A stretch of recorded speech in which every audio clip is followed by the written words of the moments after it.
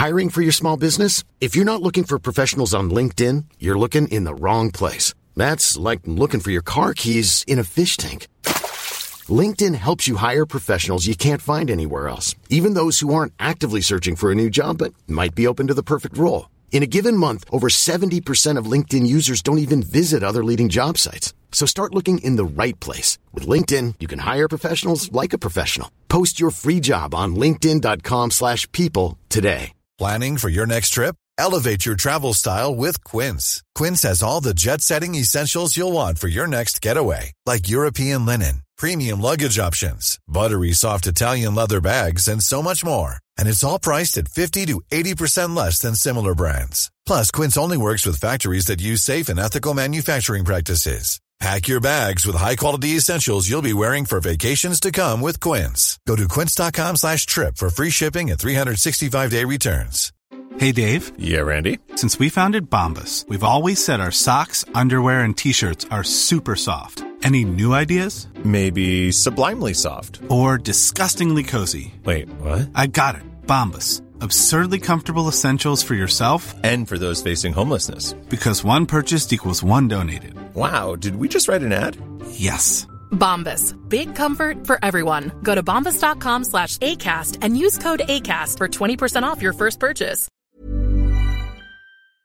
Hello and welcome to episode 30 of the world's first Paul Weller fan podcast. I'm Dan Jennings, and 10 years ago I gave up my life's dream and career as a radio presenter with one big regret: never getting to interview my hero, the legendary British musician Paul Weller. This podcast exists purely to solve that issue. Welcome to Desperately Seeking Paul. And this week my guest is Danny Eccleston, senior editor of Mojo magazine. Not only is he a huge Weller fan, he's also the chap who's been working with Paul Weller over the past few months on a very special edition of the magazine with Paul as guest editor. Danny will tell us how it all came together and share stories of some key interviews from Wildwood right up to now, along with a love of the music from The Jam to the Style Council, solo, and so much more. So let's get into it. Hey, Danny, thanks for joining us. A pleasure. This is literally hot off the press, this news that we're going to talk about in a sec. But before we get into Mojo and June 2021, I want to get into the wellerness of you and how much you love the man. So this is going to be a little bit of a test, but can you remember the first time that you heard of the music of Paul Weller? And what did it mean to you? Oh, I think it would probably have been something like Going Underground. It would have been those 1980 singles, Going Underground, That's Entertainment, Start, and the Sound Effects album. I think that, I would have been 12. So that would have been a kind of classic. I would have said that's a classic age for getting into the Jam, really. I remember talking to Paul Weller once about young fans of the Jam. And he kind of once said to me, yeah, we were a real playground band, he said. There was like us and Madness and the Specials and a couple of others. And as soon as he said it, of course, it kind of, all these memories came flooding back of like, yes, kids in the playground, turning their school ties so the thin bit was at the front. Yeah. Trying to like get your mum to take in your school trousers and, sort of cutting bits off your lapels of your jacket, things like that. Anything to make you a bit kind of more Jam friendly, Jam centric kind of thing. So yeah, so it would have been the Jam. I bought a couple of those singles, but I didn't buy a Jam album, oddly, until Dig the New Breed, the live album. I think that was just maybe being a bit kind of tight, I think. And then I kind of investigated back and bought In the City and all Modcons and all that. And I just got really, really, really into the Style Council. Oh, right. Like probably in a way that more into the Style Council than I'd ever been into the Jam. I wouldn't say necessarily the Style Council are per se better than the Jam, but they were just my band. And it was partly because of the time, because I was a bit older then. I think what the Style Council represented were all the things that I was like really into at that time. So the politics was really, really important to me. My family were very political. It was like a political background I came from. So all the left-wing stuff I loved. The jazz and soul stuff I really took on board. It was really the start of also Paul offering that kind of open door to lots of kind of culture and influences that you might not know about. So it was like a manual or a kind of A to Z to likes of lots of cool stuff like Colin McInnes and Curtis Mayfield and, you know, Philly Soul and stuff that I just wouldn't have known about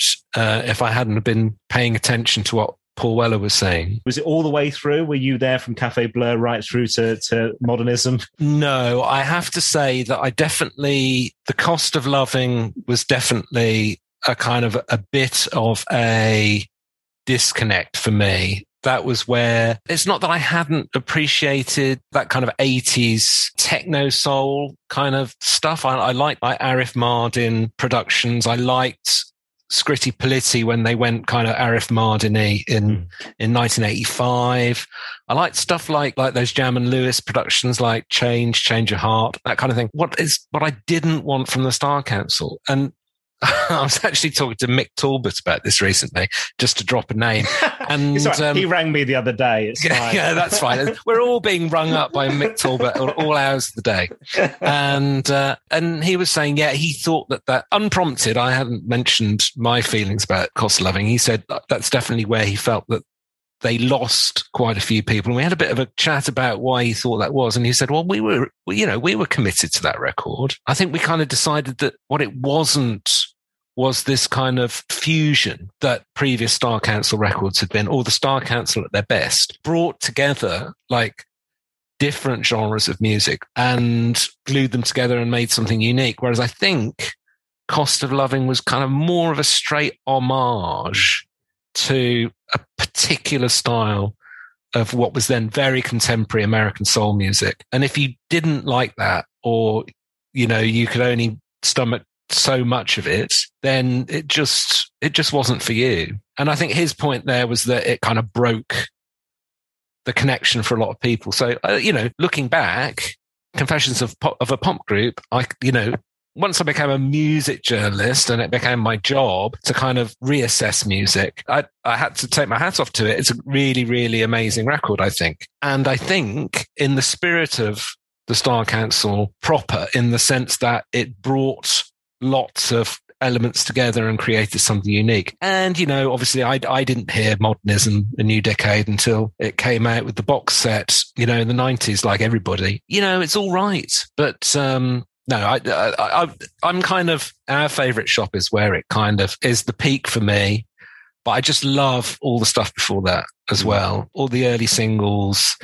Long Hot Summer was just a really, really key record for me. Head Start for Happiness, You're the Best Thing, you know, all that stuff. Fantastic. And at which point did you decide then a career in music and a career as a music journalist was for you? Well, I kind of did that thing where I fortunately went to university, had the opportunity to work on the university newspaper, and kind of was convinced, because I'd read, you know, the music papers for so long, that I knew exactly how to do that, in that kind of arrogant way that young people have.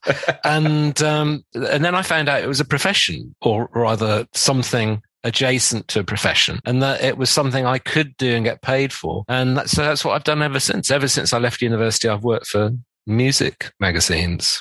Been very lucky. And you've pretty much demolished all of them along the way as far as Mojo is concerned. Everything else doesn't really exist anymore in terms of a proper I thought you meant magazine. I'd closed all the magazines I'd worked on. I was about to say only some of them, Dan.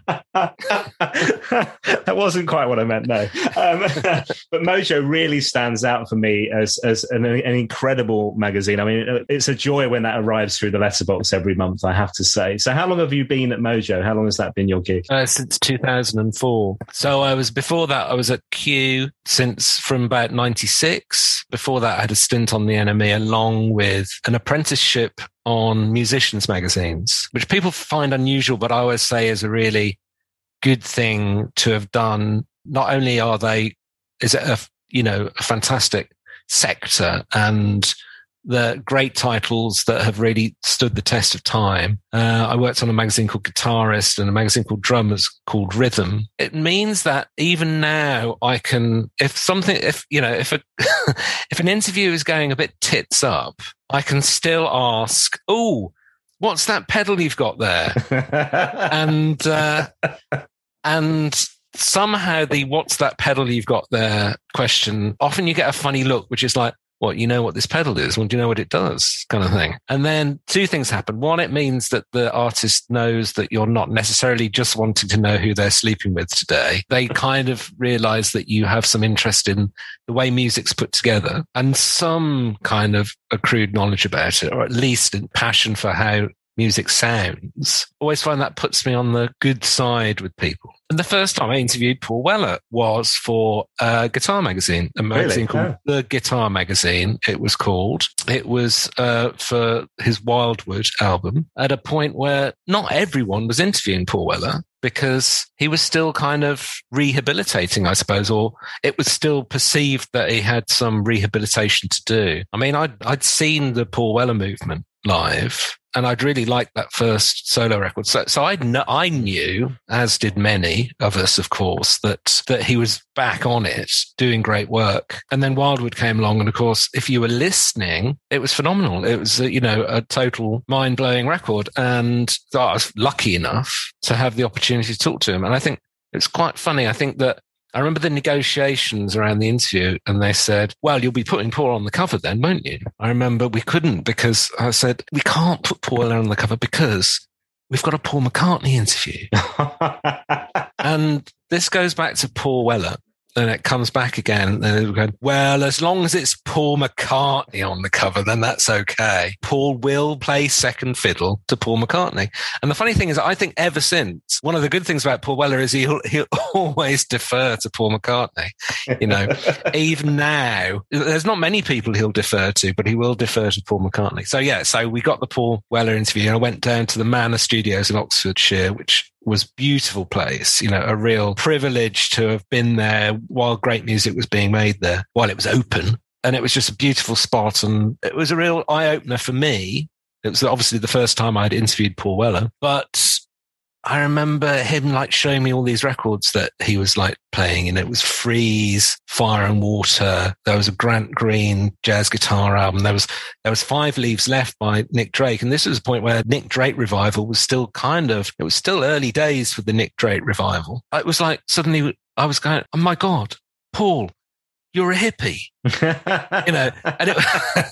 it was he kind of was holding his hands up, that it really was the first time that he'd allowed some of this really hairy music across his transom kind of thing. And it was the start, I think it was the start, it was one of his many kind of points where he takes stock musically and kind of allows a load of new influences in, and it kind of refreshes his way forward. So I think that observers of Paul Weller will note that there are many, many fantastic records, but there are key records when there's a stock taking and a move on. I think of 22 Dreams a bit like that. That's a record where I feel like a new phase kicked in, kind of experimentalism and eclecticism. Wildwood was another one of those. Yeah, I remember him making me a cup of tea, and I was just thinking, wow, pop stars never made me a cup of tea. This is quite impressive. Of course, I find out later it's something he always does. I mean, Ted Kessler mentions it in the new issue of Mojo. Here's a pop star that will do his round of brews kind of thing. And I think Paul thinks that kind of thing's important. A few people have mentioned the tea making, and I'd love to know, is it a strong cup of tea or a weak cup? Where does it sit in the pecking order? Can you remember? I know it's strong, but not too strong. Oh, okay. If you got a Pantone reference, I'll pick one out for you. I'll share that. No, it was a good cup of tea. It was obviously a man who makes tea and wasn't just kind of putting on like a tea making kind of pretense for the visitor. Brilliant. There's a bit to me, it's almost a bit like Doctor Who with these regenerations at different points. And yes, we've talked about these these three different phases in the career in terms of the jam, the style counts on the solo years. And that's kind of one of the questions I get to at the end of this podcast every episode is you'll have to pick a song from one of those periods. But actually, when you talk about the solo years, we're talking 30 years on its own. And there are those points where you do feel that as a regeneration, like you say, that 22 Dreams comes up a lot. But we seem to be in a real period now where, I mean, the hit rate of the albums and the content and stuff that's coming out of Black Barn and out of Weller over the past few years, from A Kind Revolution to True Meanings to On Sunset and now this new record, it's remarkable, really, isn't it? Yeah, well, there's very few artists that have this, you know, of any age, really, that have this kind of output. So, and other artists allude to it as well. It's not like just music journalists going, wow, he's at it again, he's made another record. You know, there's, in the new Mojo, we talked to Kevin Shields from My Bloody Valentine, who appears on Wake Up the Nation, adding some of his trademark gnarly, ethereal, gnarly guitar sounds. And he was kind of amazed by how Weller's process, you know, sort of about how quickly he kind of gets like sort of ideas into his head and how quickly he can get them like sort of made, how quickly he gets sounds on tape, how quickly he's confident about something being the right thing, the wrong thing. There's not a lot of umming and ahhing. There's quite a lot of getting on with it. And I think that I'm sure that the death of his father, which he talks about a lot still, you know, it's not like something that, you know, happened and then that's in the past. He still talks about it quite a lot. And I think that whole sense of mortality and I've got to get all this stuff done because you never know what tomorrow might bring. I think that's key. I think he's kind of also realized that he's not someone who's got a load of hobbies. Do you know what I mean? He doesn't go fishing or go to the football. You know, he just likes music.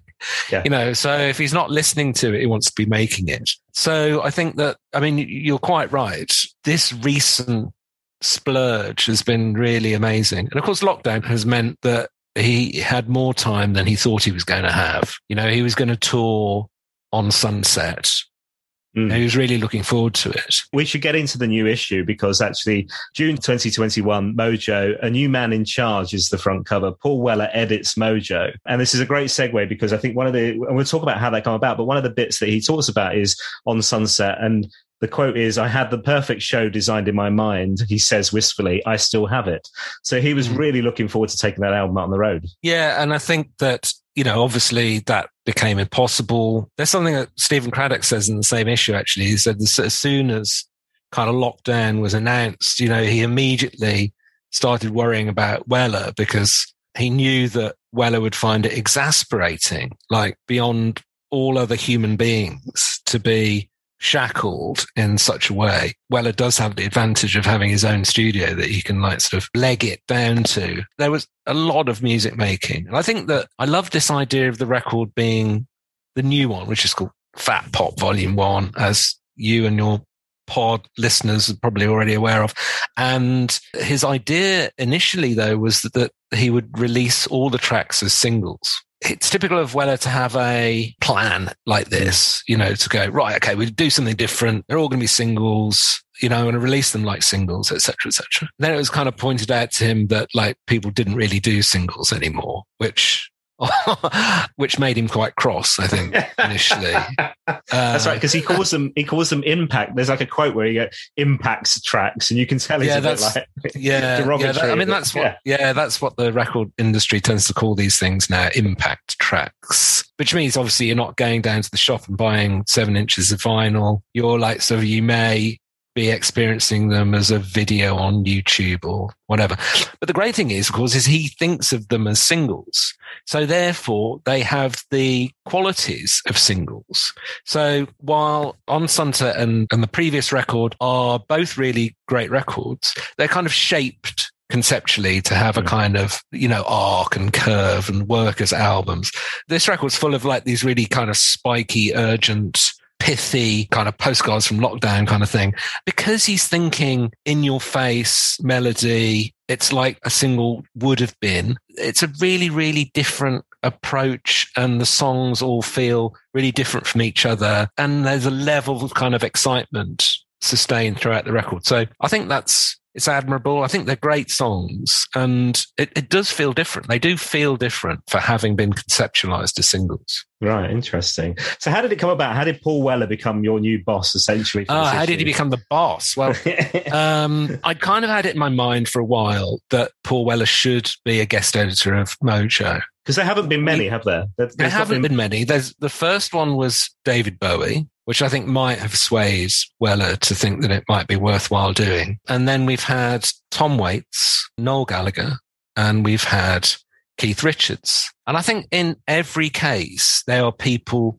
that not only have they're obviously great musicians and record makers in their own right, but they all have a kind of world that they reference and that they are keen to bring to their fans. So Bowie famously would always bang on about the Pretty Things and the Velvet Underground and Syd Barrett and the legendary Stardust Cowboy, and people that his fans didn't really know anything about, but he would introduce them to. He was humble enough to kind of say, well, you like me, but what about these guys? You should check them out.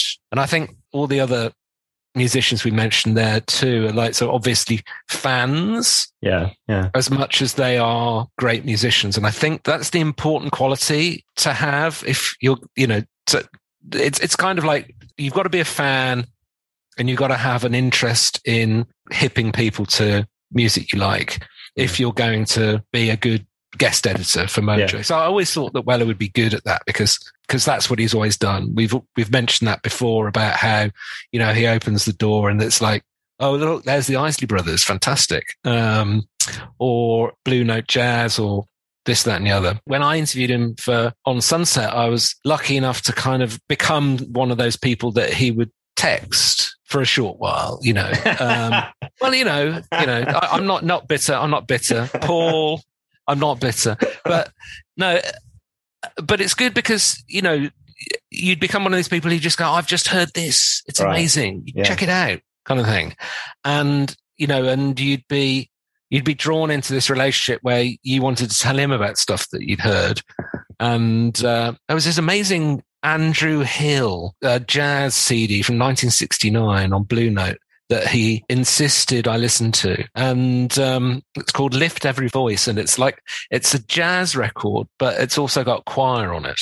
So it's kind of got this kind of gospel-y kind of vibe, which I think Weller really loves gospel music, and he loves soul music that's very gospel-y. And I remember thinking, well, anyone who can talk about the Small Faces, but also talk about Andrew Hill, has the kind of the kind of world that, the Mojo reader would appreciate. So, so I suggested, why don't you become a guest editor this month? So, we'll talk about your album, but it's also a collaboration where you suggest other music and artists that we cover in the magazine, and we'll run some ideas past you and say, do you want this in your magazine, Paul? So that means it's a magazine that's not just got Paul Weller in it. It's got a big piece on McCartney's Ram, which Weller really rates, obviously because he loves Paul McCartney. And, we've got a Kevin Shields interview. We've got a piece on Funkadelic's Maggot Brain to kind of reflect that side of what Paul's into. Paul suggested insisted, shall we say, that we cover Declan O'Rourke and the Mysterines in the front section as harsh to say of Declan O'Rourke to call him a rising artist, but because he's been around so long. But he needs a bit of an extra push, and Paul's there to do it. He's produced the record, and he's kind of gone, come on, Mojo, give the guy some love. So it's fair enough because he's good. Declan O'Rourke is good. It's like there's none of your rubbish is being touted here.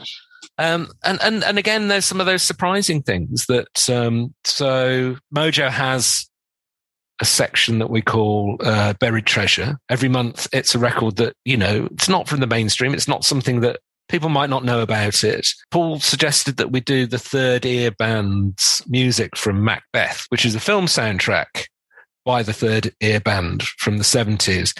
And it's really kind of weird, spooky, avant-garde rock music. And again, like sort of not on a list of records you would immediately associate with Paul Weller, but Weller's really into it. It's an interesting story, and it's really weird and interesting music. And, you know, it's kind of a win-win, you know, it's great Mojo content, which Paul Weller has volunteered. And then, you know, our How to Buy section this month is devoted to Ghostbox, which is the small British label with lots of strange, haunting music on and that Paul's really into. And he's made records with the Ghostbox people, and the Ghostbox people have been on his records. So again, it's like up here you got Paul McCartney, and down here you've got Ghostbox. And so we feel like it's great. It's a simpatico collaboration between Mojo and Paul Weller, and it's turned out really well. Yeah, it's a proper musical journey that you take us on in this issue. And I've had a little sneak preview, and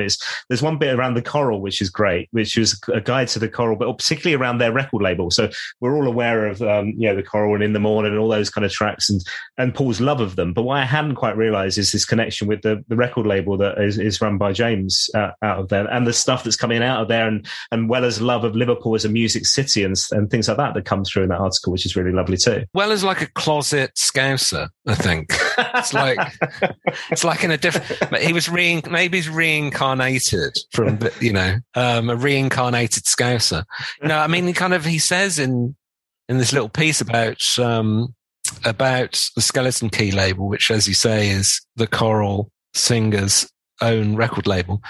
You know, he says that, you know, it's quite intimidating playing in Liverpool. This is already a bit of a revelation that Paul Weller's intimidated by anything, but let alone kind of, you know, playing a gig, which, you know, kind of meat and drink to him. But he says he's quite intimidated whenever he plays Liverpool, because he kind of looks out into the crowd and thinks, God, any one of these guys probably plays better guitar than me. Yeah, I mean, he's just got that kind of respect for the kind of magical aura of Liverpool as a music town. You know, he's been visiting it for long enough. I mean, there are certain cities that musicians feel like they have these relationships with, that where you go and you're embraced more than you are in other places. And I think he feels like that about Liverpool. I'm guessing there's also the Macca connection, the Beatles connection with Liverpool as well. And you mentioned, is Paul on Paul, Weller on Macca, a lifelong bromance is the headline. And this idea that the Beatles taught him everything musically, but also about the power of imagination is what Paul says. And talking about Ram, Macca's second solo album, but there's a couple of stories in there. One around, talk about being intimidated, one around Come Together, which was the for the Help album. I'm trying to remember the year, it would have been like mid-90s, I'm guessing. And they invited Macca down to play on that as part of was it the Smoking Mojo Filters, I think was the band. It was Noel Gallagher and Weller and a couple of others, I think. But yes, we've never sued. We've never sued. Yeah. He talks about, I think again, about being intimidated, or the fact that they kind of put their track down before Macca got there because they were worried about them being crap or being found out in terms of not being talented enough, right? Yeah, that's right. So it's him and Steve Craddock and, you know, a few other guys. It wasn't a shoe-in that McCartney was going to contribute to the Come Together track. Weller says that it was Mary McCartney that eventually persuaded McCartney that he needed to do it. Right. And yeah, so when they found out that McCartney was going to actually be on the track, be in the studio with them, they decided that they were going to have to sort of make sure that they had a safety net. So they put in quite a bit of work and made sure that the majority of the track was kind of ready for when he arrived. And he came in and played some Wurlitzer and a bit of guitar and this, that and the other on it, and did some backing vocals. Weller describes himself as being pretty much bricking it, actually. Yes, that's it. We were shitting ourselves, he says. Yeah.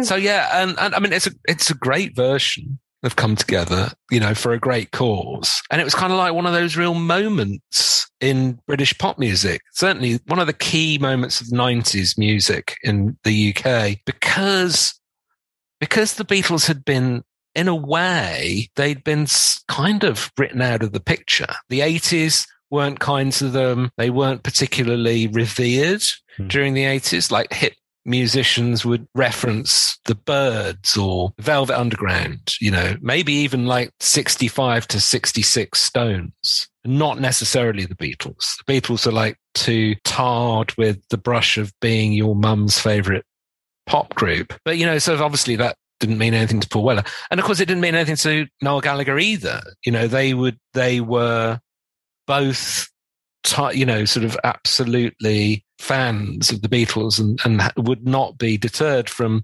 that. And of course, the 90s was beginning to see the point of the Beatles. So Oasis, where Paul was going in his solo career, and a load of other bands kind of followed down that route. Probably too many bands ultimately followed them down that route.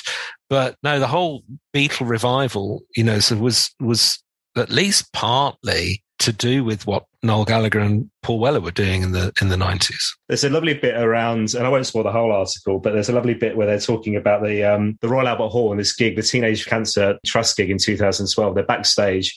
Was it Macca says to Ronnie Wood, you should come on and play guitar on Get Back. And this image of Weller behind him going, me too, me too. It's wonderful that you've painted in there, or that Paul's told you this story. I thought it was great. Yeah, I think that my feeling about Paul is that he's becoming more and more open to actually taking the mickey out of himself, which may not always have been the case, or indeed when it was the case, it might have been misunderstood in the past. I mean, a lot of the humour in the Star Council, they are fond of saying, was missed or misconstrued. Maybe the problem there was making Jerusalem, giving sense of humour a bad name, perhaps. but no, I would say, if you're talking to him now, the last time I interviewed him, I kind of suggested that, he was much more relaxed, much less wary of people like myself, like music journalists. Yeah. I think, part of that is just confidence and age and just like being comfortable in yourself and just thinking, sort of not feeling like someone's got your number. Somebody's not trying to trip you up and that kind of thing, which you feel maybe is not the case now. There's also that. I mean, I do have friends amongst music journalists who were phoned up by Paul Weller and asked to have a fight. In the 90s, that was not an irregular occurrence. And I think that Paul always found it hard to understand why someone would write something about him that they would not necessarily have said to his face. Mm. And I think probably a lot of people out there in pod and listener land would probably think the same way. It's like, who's this guy, Danny Eccleston, saying my hair's crap? And, my songs are rubbish. But actually, he would have accepted if I'd have said his songs were rubbish, because he would say that's fair comment. Right. But as we know, a lot of music writing in the old school weeklies in the 80s and 90s was fairly on the edge, it regularly tipped over into ridicule and abuse, and I think that alienated Paul from the music press for quite a long time. He's fond of saying these days that you lot are all right now, or not as bad as you used to be, which I think is probably fair enough. And certainly from where he's standing, it's fair enough. There's two other bits. One is Hello, Goodbye. You chat with Mick Talbot, our mate, and the Style Council in there. And also Bill Smith, who's on a future episode of the podcast talking about the Jam record sleeves as well. But there's one other thing which is always a joy. It's that cover-mounted CD. And you created this with Paul as well, because you can see the track listing is like there's P.P. Arnold, which Steve Craddock produced and Weller wrote with and worked on the last album. I think she was on one of Paul's albums in the past too. Black Pumas, I've seen as a recommendation from Paul before. Stone Foundation, Teenage Waitress. Daniel's been on the podcast.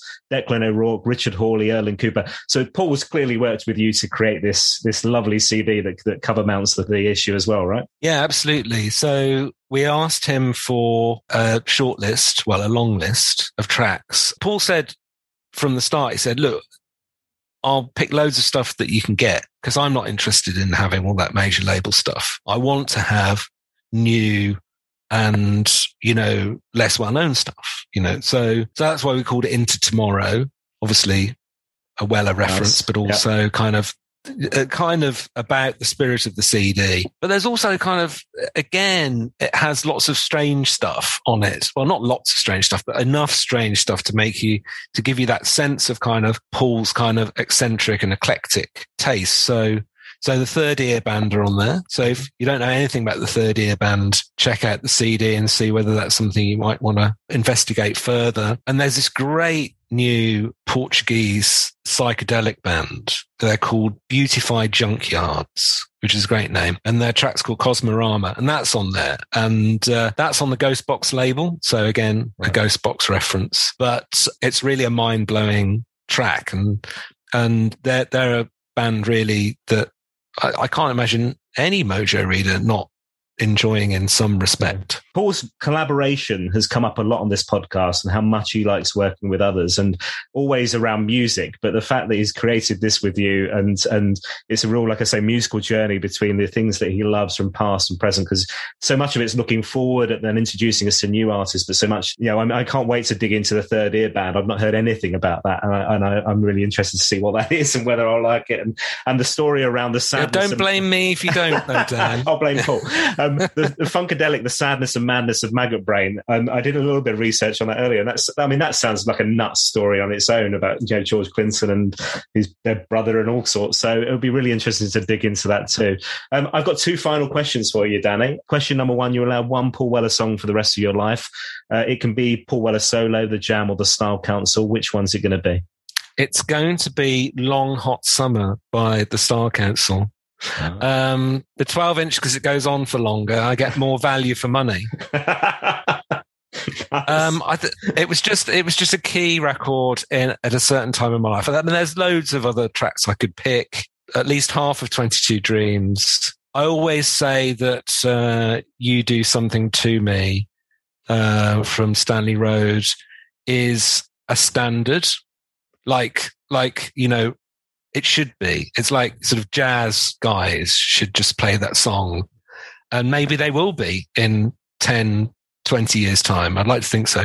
Because I think it's that good a composition. But, I think that sometimes you just have to go with the thing that hit you at a certain point in your life. And for me, that's Long Hot Summer. Final question. So the purpose of this podcast, obviously it's lovely talking to people like yourself, but really it's for me to be able to get in front of Paul, have a chat with him at Black Barn and get that interview that I never managed in my radio career. If it happens, what should I ask him? What should I talk to him about? Oh, right. Okay. That's a big question. I think that's really hard. It's really hard to interview Paul Weller because there's been a lot of, not because he's not, not because he won't answer your questions or anything, but actually it's hard to find something new to ask him. You know what I always say to journalists when I'm sending them out to interview people? I always say, just think before you go. Sounds like an obvious thing, but just think about the one thing you've really always wanted to know. Put aside the idea it's an interview, or it's like for radio or TV or for a magazine or whatever. Go in really honest with that question that you really want to know the answer to, because then that's it's literally about what you want to know. And I think that's a kind of really honest place to come from. The other thing I always say is, ask a stupid question, which means don't presume that, just because you know so much about this artist, that there's not something really basic that you should ask that you need to know. So, for instance, the thing I asked him when I interviewed him around On Sunset, which I didn't put in the piece actually, but I'm saving for eventually to use in a piece, is I did ask him, how do you sing and chew gum at the same time, Paul? And he looks at me, and he looks, because he does that, doesn't he? Yeah. He does that. Yeah. Chews away, sings a song, chews the gum. How'd you do that? Without swallowing it. And he just looked at me and just said, lots of practice. Oh, brilliant. Don't ask him that one, because that's mine. That's your one. Yeah. If it all goes tits up, I can ask about guitar pedals. Yes, that's always my advice. Yes. Danny, this has been a joy. Thank you so much for your time, man. I really appreciate it. And I can't wait to really get stuck into the new issue of Mojo Magazine, I have to say. It looks fantastic. So well done on that, mate. Enjoy. My thanks once again to Danny. That was lovely. The new issue of Mojo Magazine with guest editor Mr. Paul Weller is a must-read for any fans. It's available right now. You'll find a link in the show notes for this podcast. On my next episode, we head across the English Channel to France and and chat to Christophe Vellon, the man behind the fabulous music of Le Super Amant. Not only is he a massive Paul Weller fan since he was a young mod, but he also got to remix one of Paul's tunes for the On Sunset Remix EP last year, and was due to support Paul on the European tour before COVID put things on hold. Don't forget to share this episode on social media, leave a review wherever you get your podcasts. It really does help us to find new listeners to the show. You can find me on Twitter @WellerFanPod or on Instagram and Facebook. It's @PaulWellerFanPodcast. I'll see you next time. Normally, being a little extra might be a bit much, but not when it comes to healthcare. That's why United Healthcare's Health Protector Guard fixed indemnity insurance plans, underwritten by Golden Rule Insurance Company, supplement your primary plan so you manage out-of-pocket costs. Learn more at UH1.com. Hi, I'm Daniel, founder of Pretty Litter. Did you know cats tend to hide symptoms of sickness and pain? I learned this the hard way after losing my cat, Gingy. So I created Pretty Litter, a health monitoring litter that helps detect early signs of illness by changing colors, saving you money and potentially your cat's life. Pretty Litter is veterinarian developed, and it's the easiest way to keep tabs on your fur baby's health right at home. Go to prettylitter.com and use code ACAST for 20% off your first order and a free cat toy. Terms and conditions apply. See site for details. Planning for your next trip? Elevate your travel style with Quince. Quince has all the jet-setting essentials you'll want for your next getaway, like European linen, premium luggage options, buttery soft Italian leather bags, and so much more. And is all priced at 50 to 80% less than similar brands. Plus, Quince only works with factories that use safe and ethical manufacturing practices. Pack your bags with high-quality essentials you'll be wearing for vacations to come with Quince. Go to quince.com/pack for free shipping and 365-day returns.